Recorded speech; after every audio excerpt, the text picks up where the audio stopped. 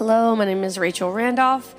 I am part of the Greertown Community Group, and I have been very well cared for this church for about 6 years. I am going to do the scripture reading for today in 1 Samuel 25, and I'll just ask, I know Josh Kim mentioned our school starting tomorrow, and as a teacher in Charlotte, I just ask you consider the young people, particularly our elementary and middle school students, and just pray God's protection and provision over them, particularly in our vulnerable communities here in Charlotte. Let's get into the word, into 1 Samuel. Now Samuel died, and all Israel assembled and mourned for him, and they buried him with his house at Ramah. Then David rose and went down to the wilderness of Paran. And there was a man in Maon whose business was in Carmel. The man was very rich. He had 3,000 sheep and 1,000 goats. He was shearing sheep in Carmel. Now the name of the man was Nabal, and the name of his wife, Abigail. The woman was discerning, beautiful, but the man was harsh and badly behaved. He was a Calebite. David heard in the wilderness that Nabal was shearing his sheep. So David sent 10 young men. And David said to the young men, "Go up to Carmel and go to Nabal and greet him in my name. And thus you shall greet him. Peace be to you, and peace be to your house, and peace be to all that you have. I hear that you have shearers. Now your shepherds have been with us, and we did them no harm, and they missed nothing all the time they were in Carmel. Ask your young men, and they will tell you. Therefore, let my young men find favor in your eyes. For we come on a feast day. Please give whatever you have at hand to your servants and to your son David."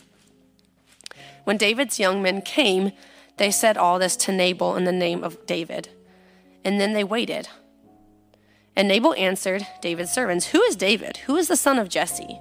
There are many servants these days who are breaking away from their masters. Shall I take my bread and my water and my meat that I have killed for my shears and give it to men who come from I do not know where?" So David's young men turned away and came back and told him all this. And David said to his men, "Every man strap on his sword." And every man of them strapped on his sword. David also strapped on his sword, and about 400 men went up after David, while 200 remained with the baggage.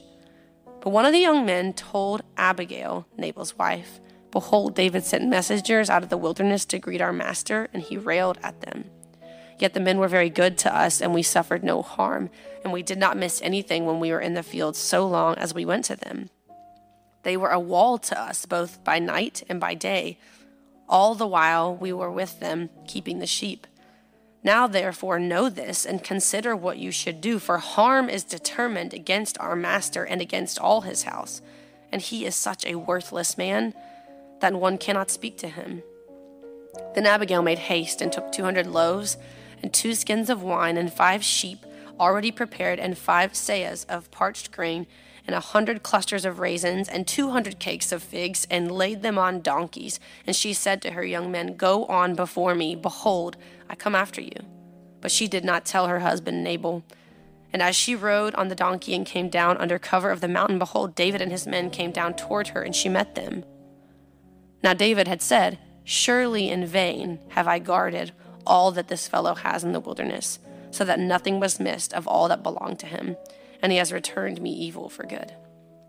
God do so to the enemies of David, and more also, if by morning I leave so much as one male of all who belong to him."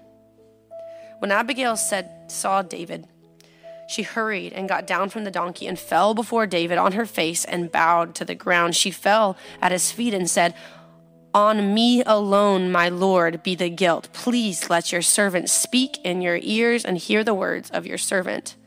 Let not my Lord regard this worthless fellow Nabal, for as his name is, so is he.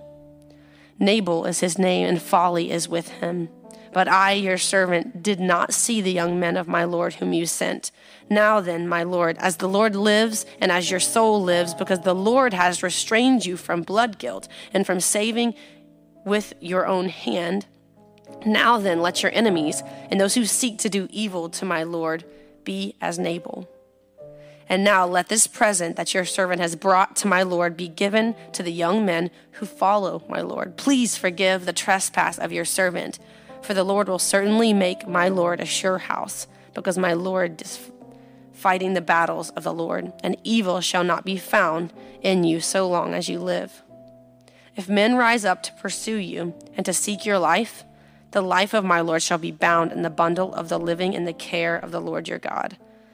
And the lives of your enemies he shall sling out as from the hollow of a sling. And when the Lord has done to my lord according to all the good that he has spoken concerning you, and has appointed you prince over Israel, my lord shall have no cause of grief or pangs of conscience for having shed blood without cause, or for my lord taking vengeance himself. And when the Lord has dealt well with my lord, then remember your servant.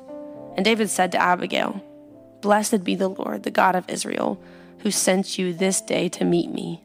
Blessed be your discretion, and blessed be you. You have kept me this day from blood guilt and from avenging myself with my own hand. For as surely as the Lord, the God of Israel, lives, who has restrained me from hurting you, unless you had hurried and come to meet me, truly by morning there had not been anything left to Nabal so much as one male. Then David received from her hand what she had brought him, and he said to her, Go up in peace to your house. See, I have obeyed your voice, and I have granted your petition. And Abigail came to Nabal, and behold, he was holding a feast in his house, like the feast of a king. And Nabal's heart was merry within him, for he was very drunk. So she told him nothing at all until the morning light. In the morning, when the wine had gone out of Nabal, his wife told him these things, and his heart died within him, and he became as a stone. And about 10 days later, the Lord struck Nabal, and he died. When David heard that Nabal was dead, he said, Blessed be the Lord, who has avenged the insult I received at the hand of Nabal, and has kept back his servant from wrongdoing. The Lord has returned the evil of Nabal on his own head. Then David sent and spoke to Abigail to take her as his wife. When the servants of David came to Abigail at Carmel, they said to her, David has sent us to you to take you to him as his wife. She rose and bowed with her face to the ground and said, Behold, your handmaid is a servant to wash the feet of the servants of my Lord. And Abigail hurried and rose and mounted a donkey, and her 5 young women attended her. She followed the messengers of David and became his wife.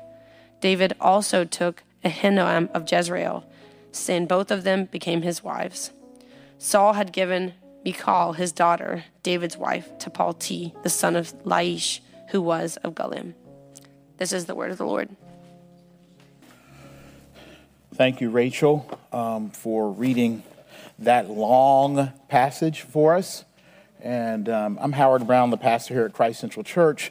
Welcome to our worship service. And just so you know, we typically, when we do narratives like this, I think this is the second time or third time we've preached through 1 Samuel in my tenure here at Christ Central. And we are committed to reading much of the chapters, if not the full chapter, because this is not normal reading for us, right? We don't normally watch the Netflix series on 1 Samuel, right? We don't really know these stories. We don't know what's going on. There isn't a movie series about it, TV series about it. And so it's so important that we read these scriptures. The Bible tells us that it's the scriptures, the reading and hearing of them, that make us wise to what God's done in our lives. It makes us wise to who we are, and most importantly, to who He is. So we continue in our sermon series in the book of 1 Samuel, and we are in a transition period in Israel in this book, to say the least, especially chapter 25 in these middle chapters, which is highlighted by the very first verse in this chapter. It tells us that the namesake of this book, the prophet Samuel, has died, which now leaves the leadership of the country between the on the way out King Saul, who we find in these chapters, on the way out King Saul, and between him and the promised by God next soon to be king, David. And David, we find in these chapters, on the run from Saul, who's been trying to kill him, David living in the wilderness with a full crew of about 600 ride or die, socially misfit renegade allies and their families, is just trying to stay low and out of Saul's grasp. In this chapter, they are way south of the kingdom, David and his renegade crew. They're in the desert regions of Paran and end up settling near the town of Maon. Now, back then, livestock was the main industry. And there was a rich livestocker, if you will, by the name of Nabal, who had his sheep grazing in the remote areas around Paran. Now, this meant that these sheep and even the people who worked for him were in danger of raiding parties, right? Or wild animal attacks and the like.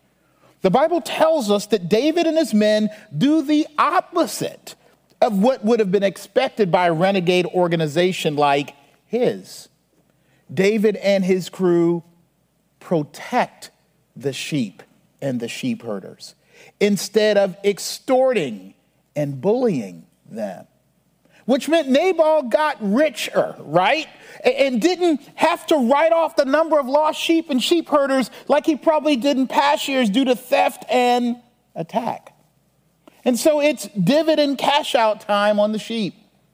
And David makes a humble request through some messengers asking Nabal, can we get a corner of your surplus? Will you give me David, let me remind you, the one who's promised to be the next king of this country, a little from the bottom of the barrel? And David is humble about it too. He even calls himself Nabal's son or servant. Maybe Nabal or Nabal, I'm going back and forth, is a little older, right? Definitely more powerful financially than David. And so David is like, you the big dog, right? Please, big boss, right? Please, big man. Please, doc. Please, you the Don. And Nabal is like, who? David? I ain't impressed. Who? David? That punk who's on the run from the king? Nah, he don't get none of this. You tell him that. Tell him I said it. Word gets back to David. Then Nabal not only says no, but heck no. Right? And in verse 13, David says to his men, every man strap up on his sword, and every man of them strapped on his sword. David also strapped on his sword, and about 400 men went after David. And later on the way to confront Nabal, David says this in verse 21, surely in vain have I guarded all that this fellow has in the wilderness, so that nothing was missed of all that belonged to him, and he has returned me evil for good. God do so to the enemies of David and more also, if by morning I leave so much as one male of all who belong to Nabal. In the words attributed to the great showman P.T. Barnum and Bailey Circus, there is a fool or sucker born every minute. And the fool to be born, the one sucked in, was about to be David, right? One fool, Nabal, whose name actually means fool, was sucking and suckering David into his foolishness. But the Lord intervenes, as we will see. Two things I want us to see from this passage for our own lives, for our temptation to be sucked in, dragged in, pulled down, pulled out, and fooled into acting on our own behalf, into participating in foolishness. First, we must recognize we all face foolishness. And secondly, that we are unfooled only by God's grace. We all face foolishness, and we are unfooled only by God's grace. Nabal was not just an ordinary dude, the Bible is telling us. that he is named fool, right? His name means this because he is institutionalized and metastasized human folly. He is rich in fool's gold, getting rich and enjoying his wealth and power because he is a fool, right? And what is a fool as defined by the Bible? In the book of Isaiah, it says that a fool speaks folly, and his heart is busy with iniquity, which is sin, to practice ungodliness, to utter error concerning the Lord, right? Just talking about God in all the wrong ways. God told me this, God did this, God ain't doing this, right? And it says a fool is one who leaves the craving of the hungry unsatisfied, and who deprives the thirsty of drink. A fool's a mean person. A fool is an unmerciful person. The Bible also tells us that a fool says in his heart, and thus how he lives, like there is no God. A fool believes she or he is God over themselves and others and in this world, and all they have and can act and do whatever, whenever they like, right? Setting up their own moral code and ethic and politic to benefit and center on themselves instead of on the Lord. Here are some words or titles that come to mind when we have experienced or acted like Nabals or fools. This is not about where you live, right? This is not a socioeconomic or tax bracket issue or any measurement of privilege. But here are some terms that come to mind, or titles, right? Self-made, materialistic, thug, selfish, lush, strong-headed, bully. Here's one: pioneer, rock star, superstar, VP, CEO, the boss, president, the big dog, the queen bee, the king, princess, chief, dare I say it, reverend, right? In the Isaiah passage about fools, it tells us that in the world, fools are celebrities in our world. Are often the people we glorify the most, are the people who get the most face time, are the people who get the most cred for things happening, are the people when things work for them. We're talking about people and their ideas and philosophies that have institutionalized and gotten powerful and rich and revel in being fools in their hearts. They now teach in classes, right? They're the leaders, they're the professors, they're the book writers, they're the personalities, they're the media moguls, right? And like Nabal, foolishness, human folly is often great, as Nabal is called, right? And great means this: the folly we deal with in our world is eminent, right? It's going to happen. It's pervasive. It's powerful. It's ambitious. It's selfish. And it can be unjust and plain stupid and short-sighted, but it can also feel very brilliant and beneficial, which means there's no one who hasn't and doesn't face foolishness and face the temptation of being a fool themselves, right?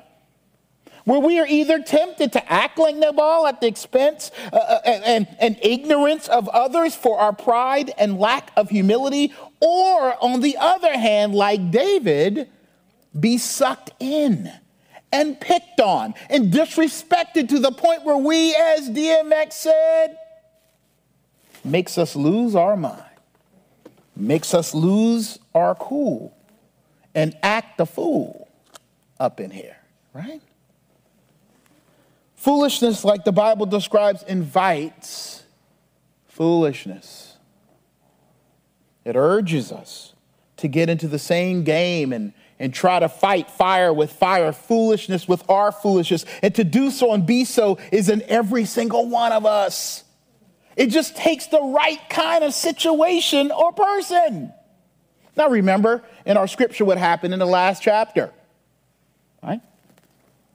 David had a chance to sneak attack, kill Saul, his enemy. And he didn't. And the Bible says he humbled himself and told his men, this is not the way things are done. And then fast forward, and dude is like, I could do it for Saul, but not for this fool, right? I mean, maybe who Nabal was or wasn't pushed David's buttons somewhere deep. Maybe David was sick and tired and fed up with running from fools. Maybe David was starting to feel his celebrity.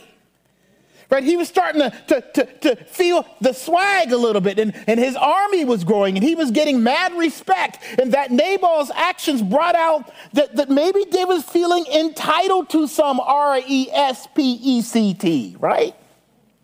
That in the spirit of the Fugees, Nabal failed to recognize how many mics David ripped on a daily, and everybody knew it was many, right? And Nabal was next. But it would have been sin to kill Nabal and take personal vengeance for his hurt feelings, for his feeling like he was done wrong. In fact, he even says it, right? Blood guilt, right? And taking personal vengeance. It says that in the scripture. And as a leader, he was supposed to protect and care even for those and not get ticked off easily. That's not God's leader. At those opposed to him for what he considered foolishness, but not deadly reasons. He would be stepping out of the character that God called him to present as a king, as a person, as a mediator, as a minister of God's grace to his people. Now, these types of things happen all the time as a pastor. Just going to make it personal. You care for people. You think you're doing good. You start to feel good about your ministry and yourself. And then something someone disagrees with, and you think, how dare they? We're tempted to lose it. And I have. Not for God's glory, but for our own sense of respect. For you, maybe it's being a parent of an adult or becoming an adult teenager, or a spouse or friend who has done so much for the other person and they act like a fool towards you or act under your expectations of how you think they should. You've done this, you've done that for them, you've listened, you've sacrificed, you've given, and then they do something that really gets you down deep, something disrespectful, right? I have kids, I got teenagers. How does it feel when you're like, hey, make sure, we're going to roll out for a little bit. We'll be back. And you come back, and not only aren't the dishes clean, right? There's 20 more dishes piled up. And some, they're on a video game or watching TV. And they're and the grass is getting high, and the room upstairs is dirty. And no, you didn't ask them directly when to do it and how to do it. But you begin to feel, wait a minute. And I've had that talk. It's not my boys, it's me when I was their age. My mom would be like, "What? You don't pay rent here? I slave, I work, I do all the stuff, I provide. Everything you ask for, I give you. And I come home and the kitchen's dirty? How dare you?" Now, there's some justice in that. There's some truth to that.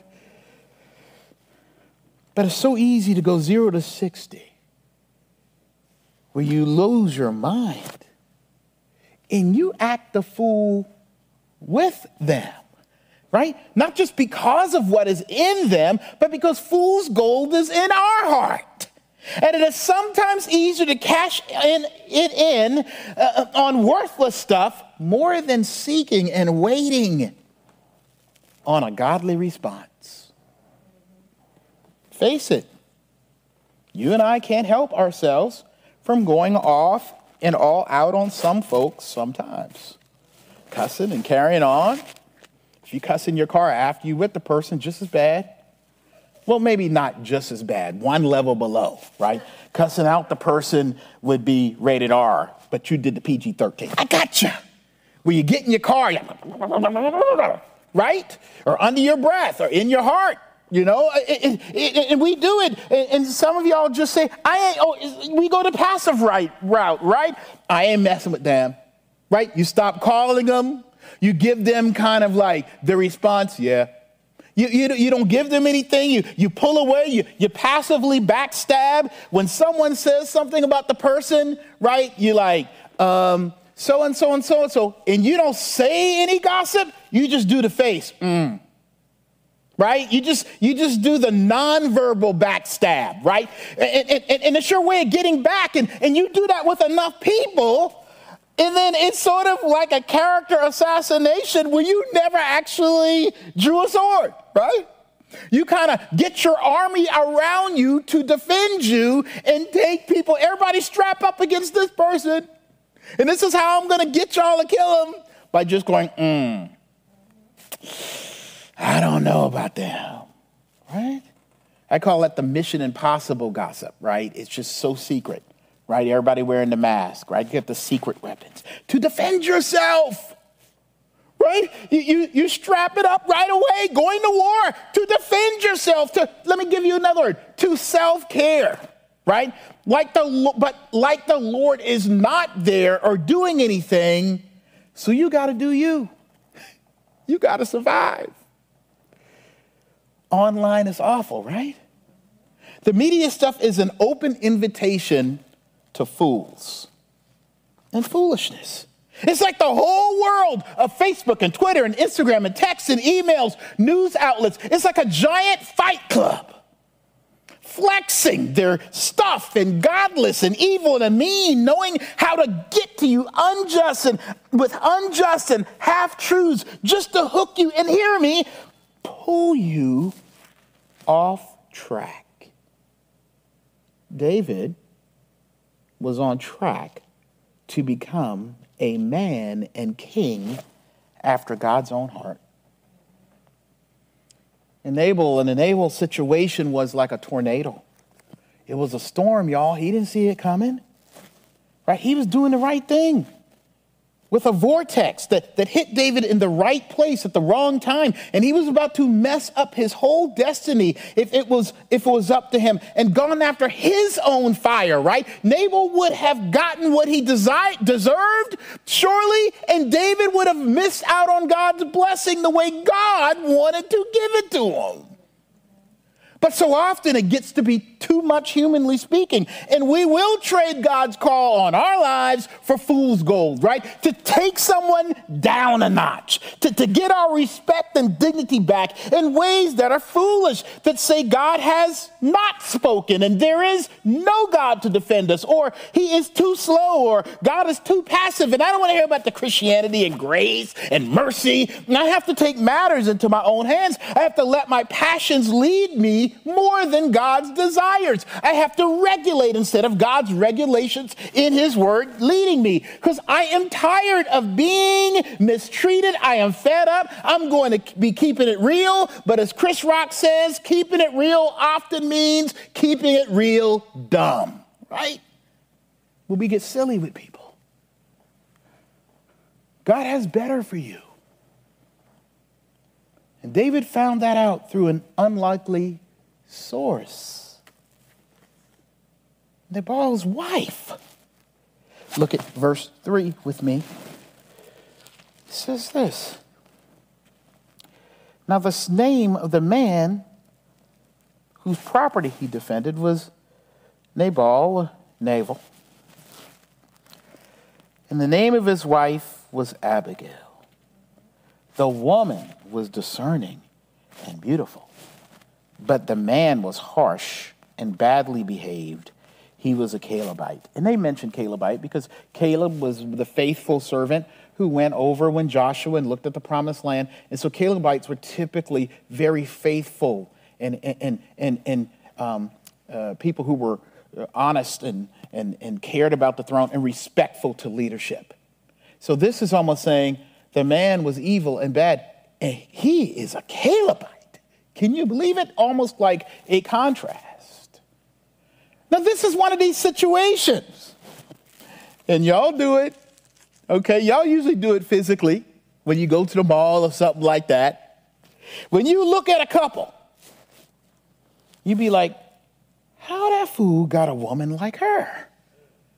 And sometimes, if it ain't physically, sometimes you sit down with people and you talk and you like, whoa, especially sometimes in our culture, like little Southern conservative culture, some around us, and the wife is stay-at-home mom, and the husband's out there in the world, and you kind of meet him. He got some vice president job at the bank or something like that, and then you have dinner with them, and you be like, what happened here?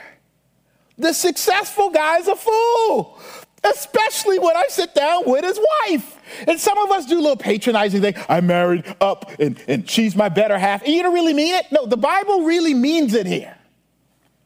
It is saying Nabal, the man in the relationship, was a fool, and his wife, the woman, was everything but. The leader in the world was the fool. She was the opposite of him. He was godless, she was godly and God-filled. It is incredibly fitting, then, that verse 1 says Samuel dies. The prophet who could speak to Saul and David, sent by, because I was wondering, why is this in this chapter? Right? That Samuel died. Why didn't they put that in the last chapter? Because, see, Saul was sent, Samuel was a prophet who could speak to kings. Speak to Saul. Speak to David. Sent by God to speak sense to them, to tell them what God was saying, to tell them their behavior was wrong. And so Samuel dies, and what's the Bible say? And then Abigail rises up. In that place, almost like in this chapter, as a prophetic interceder, in that role for David and her crazy husband, between two fools, and, hear me, between those fools and God above. And thus an intercession for, hear me, the whole nation and its future. She hears about David coming. The Bible tells us, and she knows about her husband being a fool. Without telling her husband, she puts together a feast, an offering of all kinds of stuff, all kinds of food. She loads it up and sets out to meet David and his army with these gifts before they get there and stop this. She's trying to stop this from going down. Remember, this was a time, please hear me, when women were often treated like little more than property. And as a means to an end for the kingdom or prosperity of men.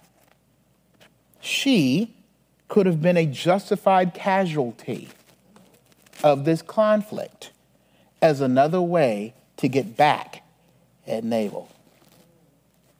In other words, when she set out as a woman in a conflict between two men in this world, she knew this could have cost her her life.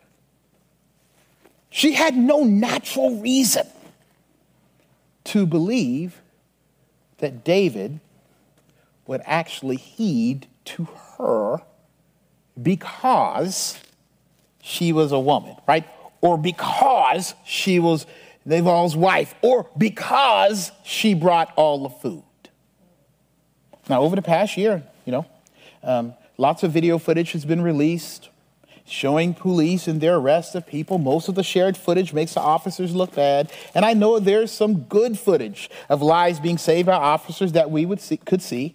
And I want to acknowledge that before I say that the one hard-to-watch video involved a police body cameras catching officers car chasing a young man to his home for apparently running a stop sign. I don't know if y'all saw this one. He gets out of the car, and as soon as he does, he is yelling, "What have I done? What have I done? Why are y'all stopping me?" And he does it immediately in terms that the officer could interpret. He's not complying. He kneels on the ground, but he doesn't come. He doesn't turn around and come and the police officers pull their weapons, all four.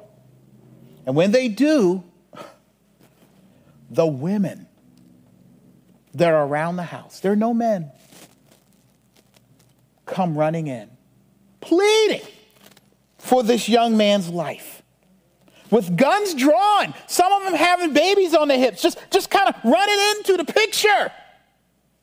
And of course, the police are saying, "Everybody get back." And it is at that moment that a 90-year-old grandma with a cane, comes out and stands over the young man on the ground, standing between him and the police and their guns. And the police rush in and knock her with her cane on the ground. Right? That's what Abigail was all about that day, y'all. She was getting in between. She was putting her fragility, right? As a woman in that culture, she could have been killed and nobody would have remembered her. You know, she might have not been written up in the Bible, right? She was getting in between what might have been foolish behavior, right? To save. I just want you to know the risk here. And David was hot, man. She hears him ranting as he's coming around the corner. The Bible says that she's headed one way. Maybe there's a corner in the trail, and she hears him say this in verse 21. Look at what it says here. So David is just, you know how you be mad, you be on the way. You know, I'll wait till I get there and blah, blah, blah. And this is what David is doing in verse 21. You know, it says here, if I turn to the right chapter, in verse 21, it says, now David had said, surely in vain I have guarded all that this fellow has in the wilderness, so that nothing was missed of all that belonged to him. And he has returned me evil for good. God, do so to the enemies of David and more also, if by morning I leave so much as one male of all who belong to him.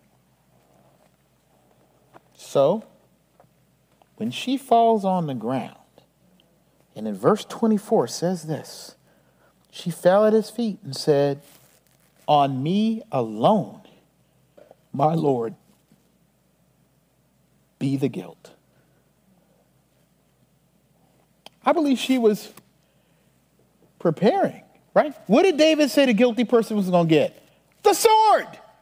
So she's saying, I'm the one. I'm who you're looking for. I'm your huckleberry, right? I'm the person you need to aim this at, right? I believe she was preparing to potentially give her life for her husband, to possibly be struck down for the life of her husband and the lives of his men. And she says, please, hold on, let me lay down. Let the guilt go on me, but please hear me. I read one commentary. Commentary made me mad at first because it talked about how General Lee and his army were godly and the northern armies were bad, and how General Lee acted in a Christian manner during the Confederate War because he didn't burn down the country, right? So that made me mad. But I moved on, and the commentary said something really nice. It says she, Abigail, exercised reconciliation rightly. Humbling herself, right? Admitting wrongs without excuse. Affirming the dignity of the offended. You, David, are this and that and this. Then she pays reparation or restitution, appeasement, a penalty, a fine for the offense. And then asks for forgiveness and mercy to be an ongoing part of their continued healing and relationship. That's reconciliation. That's asking for let's make it right. Look, in this world, in our lives, everywhere there is everywhere, right? You can go. There is a space and place for intercession and intervention that the Lord is calling believers to be a part of. Right?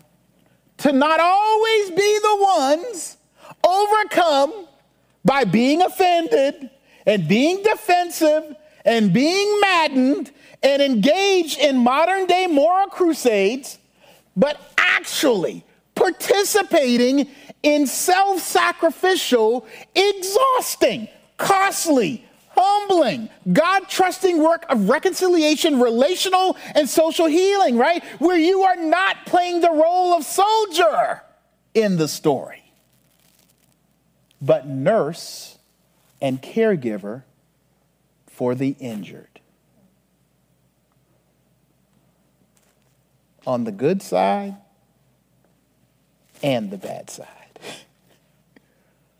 God's mercy. She played God's mercy for her husband, who's a fool, and for King David, who was a man after God's own heart. She caregave for both. We're not always called to be the soldiers with the swords in a story. As a pastor of a church like ours, diverse in so many ways, I'm like, y'all, I want to join a side. I want to fight. I want my sword. I want to strap up. I want to be a soldier. It feels good to be a soldier. It feels good to be the one taking justice. It feels good. Don't it feel good when you get some justice? Don't it feel good when you can swing the sword or take somebody out or be right and wear the belt and be the champion or wear the crown? It feels good. Look, I get tired of taking on the call to heal. I get tired of not having a moral stance on who got injured, just caring for the wound, right? I get tired, to have to speak dignity. Sometimes I want to see the fight. Sometimes I want to egg it on. The Bible is not, hear me, not against forceful engagement, but foolish fighting. When being tired, sick and tired, entitled and mad about stuff, often your own stuff, drives you beyond and below God's call to mediate his justice and mercy with grace. And sometimes you got to mediate for and between fools for the sake of their mercy. Those who deserve maybe to get their heads cut off, right? Who deserve humiliation and ruin, and then might set them straight. But see, here's the thing. Our human attempts, whether it's humiliation or trying to ruin somebody, or like I said last week, or drag them through the mud, there is no guarantee that that's going to change hearts. It is a guarantee there's going to be some bloodshed and some fighting. Here's the point, though. David was going to do it. You heard his speech? He going to do it, y'all. He was already fooled. He was already hoodwinked. He was already being bamboozled, if you will, into a fight. And it would or could have tainted and marked his coming kingdom and his leadership with something that wasn't right. He was lathering up for a fight on the way there, speaking to himself in his heart and his mind and what shouldn't be leading him, mining and stoking the pain and dismay and in anger inside. And he had to be stopped, halted, hear me, by someone and something from outside of himself. Abigail brought and was a gift of God's grace to unfool David, to mitigate, feed, and quench his anger and hunger and disrespect he was feeling. His feeling sick and tired feeding it with the grace of God for David. Tailor-made, right? For the degree of anger and foolishness he was wrapped up in. She basically tells him, I'm not going to read it all. Rachel did that well. She tells him, this ain't for you. This ain't you.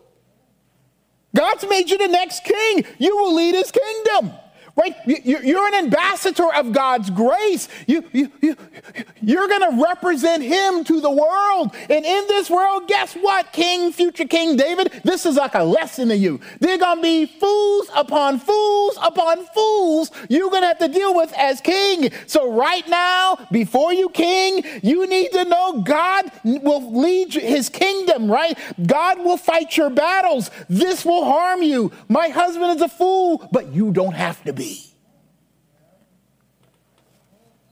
And I love how she says it here, appealing to how the Lord helped him defeat Goliath. In verse 29, it says this, If men rise up to pursue you and to seek your life, the life of my Lord shall be bound in a bundle of the living in the in the care of the Lord your God, and the lives of your enemies he shall sling out as from the hollow of a sling.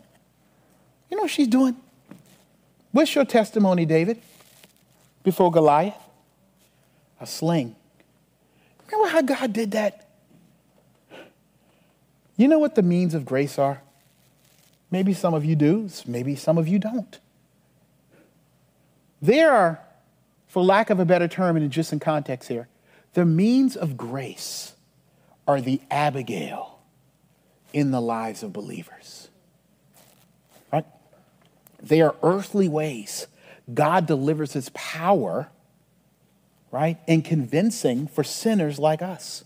It comes into our lives and into our hearts for our good and his glory. And it is powerful and effectual to change us. It comes along the pathways of our lives. It works as we walk. Not just behavior change or rules, but it joins and rejoins our hearts like she did to God's purpose, right? God's plan, God's love for us to turn us back, for us to have a piece of his supernatural ability and strength and love and testimony and peace to do his will on earth.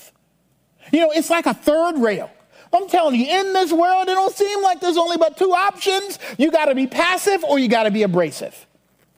And in this passage, the means was Abigail. But we have an Abigail. Don't y'all know a third rail, a supernatural third rail of power, which is, here's the means of grace, the regular and normative means of grace, at the Abigail of prayer. I don't like it all the time. I want to do it. You know, it's funny. There's no means of grace of figuring it out in your mind and then fixing it with your mouth. That's me. I like to talk through it. I can fix it. What do they say? You are a master in the living room. You can convince people that the ability to argue is not a means of grace. Right? It just isn't.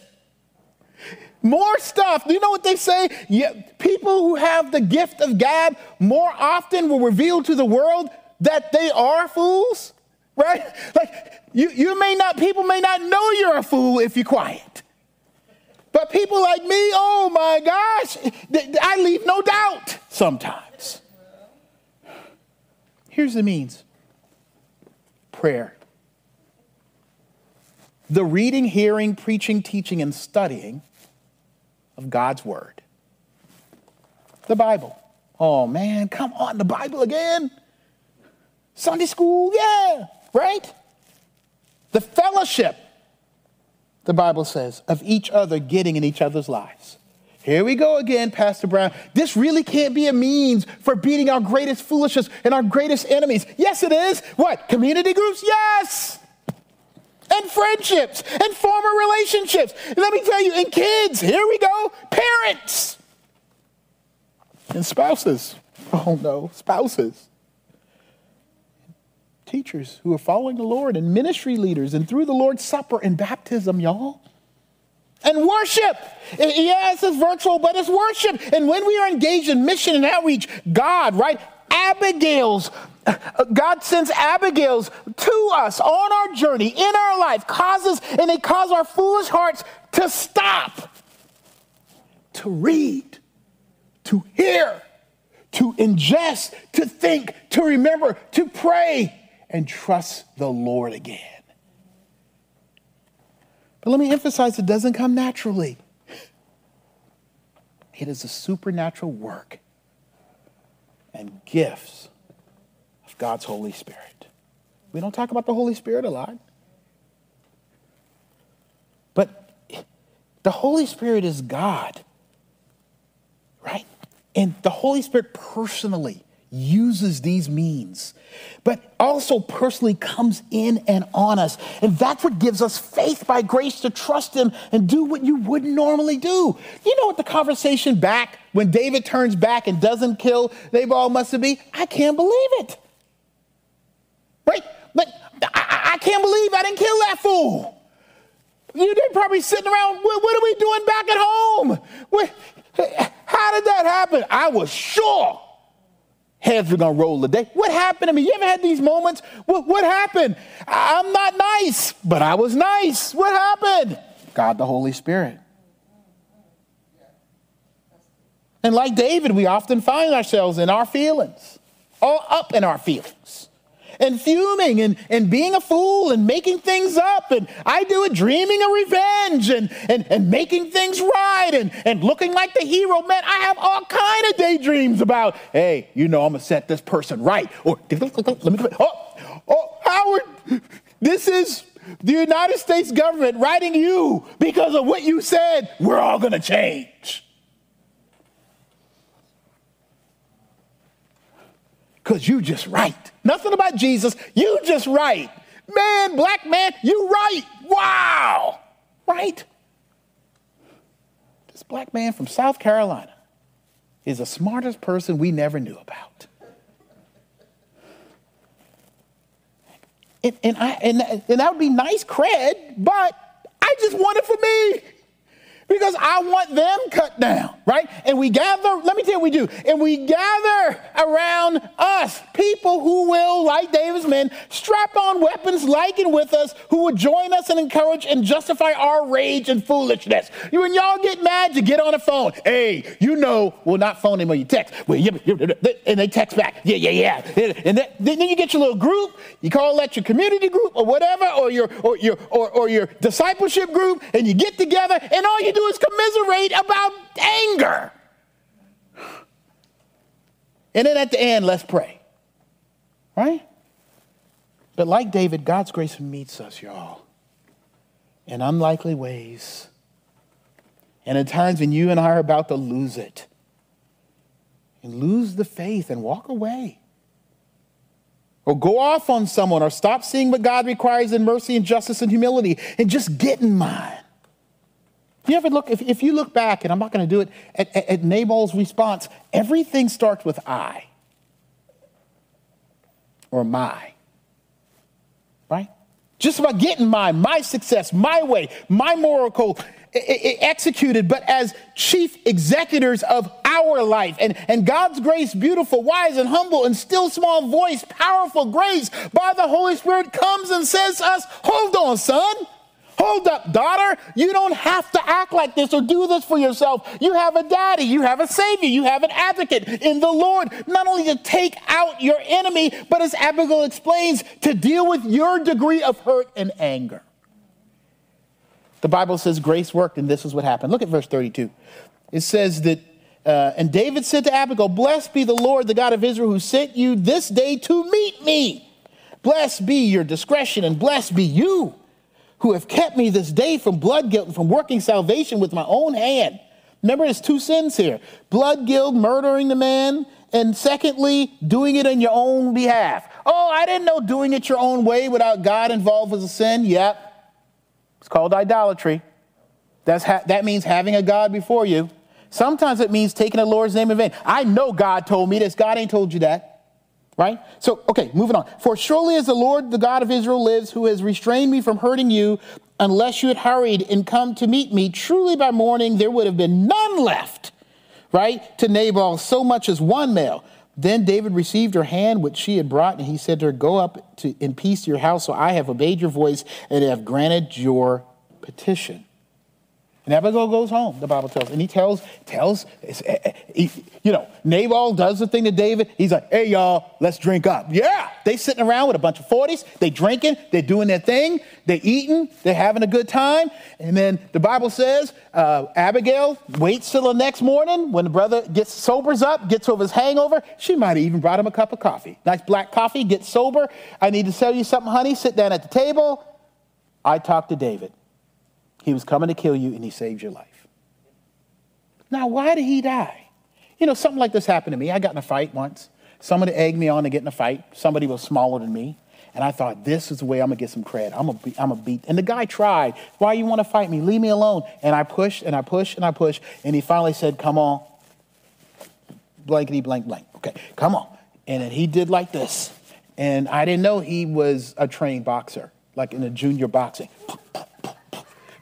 I was like a punching bag. And I was big. I was trying to grab him, but I couldn't get to the inside. He was just keeping me off.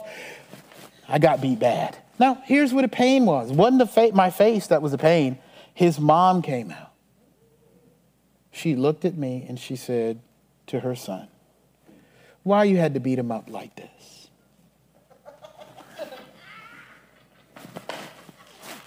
You know what she did? She took me inside and she washed my face, bandaged me up, and then she says, "Why you had to beat him up like this? You all right, son? I'm sorry my son beat you up." I wanted to die. And all my friends were there too. I wanted to die. Nabal did. He froze up, and then God, the Bible makes it clear that God took him out. You know, I want you to see that Abigail was not only, and then David marries her. The Bible says that he eventually goes back. After Nabal dies, he's like, I'm going to marry this woman. I want you to see that Abigail was not only used to bring the gift of grace to stop David from acting sinfully, she was a gift of God's justice to bring Nabal down. And that David doesn't just take the lambs and the land and the food, but as verse 33 tells us, seeing her godly value and power as a person, a living, breathing gift of God's grace and wisdom, David marries her. We are saved from our impossible foolishness, not from the gifts of God's grace, by the gifts of God's grace, but a real living person of God's grace, who like Abigail came into our lives and humbled himself before our brokenness and pain, who like Abigail took on our guilt and interceded when went between us and our potential destruction, whether we were fooled or the fool, right? And he brought the gifts of God's power to us. And then like Nabal on the cross, he became a fool for us because of us and took the penalty and humiliation of our folly and died because of it. And that through his death, we would have him as our lifelong Abigail. Jesus became our Nabal on the cross so that we could have him in our lives as an Abigail. Like Abigail was for David and for Nabal, Jesus is, I'm going to flip this, he is fool's gold. He makes fools like you and me, and those who would be fools like you and me, in a world of fools, rich with his worth, rich with his value, rich with hope and peace and possibility when all else fails, not only around us, but in us to do right. He is our gold, right? He's our restoration. He's our reparation. As David says about Abigail in verse 33, we can say about our Lord, blessed be Jesus, whom God sent to meet us, to bless us with wisdom, to keep us from blood guilt, and from trying to save ourselves by our own hand. He has stopped us from hurting others and ourselves. Jesus is our beautiful Savior who came out to help us. Let's pray. Heavenly Father, thank you. Because we can't control ourselves all the time. And we definitely can't control our world around us. We cannot control the foolishness. We can't control all the crazy stuff people are doing and saying in the ways they want to disrespect us or mistreat us. So, Lord, you take control. Come, Holy Spirit of God, using the means of grace. That was my computer, sorry. Use the means of grace to speak to us. Sometimes in unexpected, sometimes just that quiet, small, that still voice of the Holy Spirit speaking to us in prayer and fellowship, and the Lord's Supper, in the Word of God.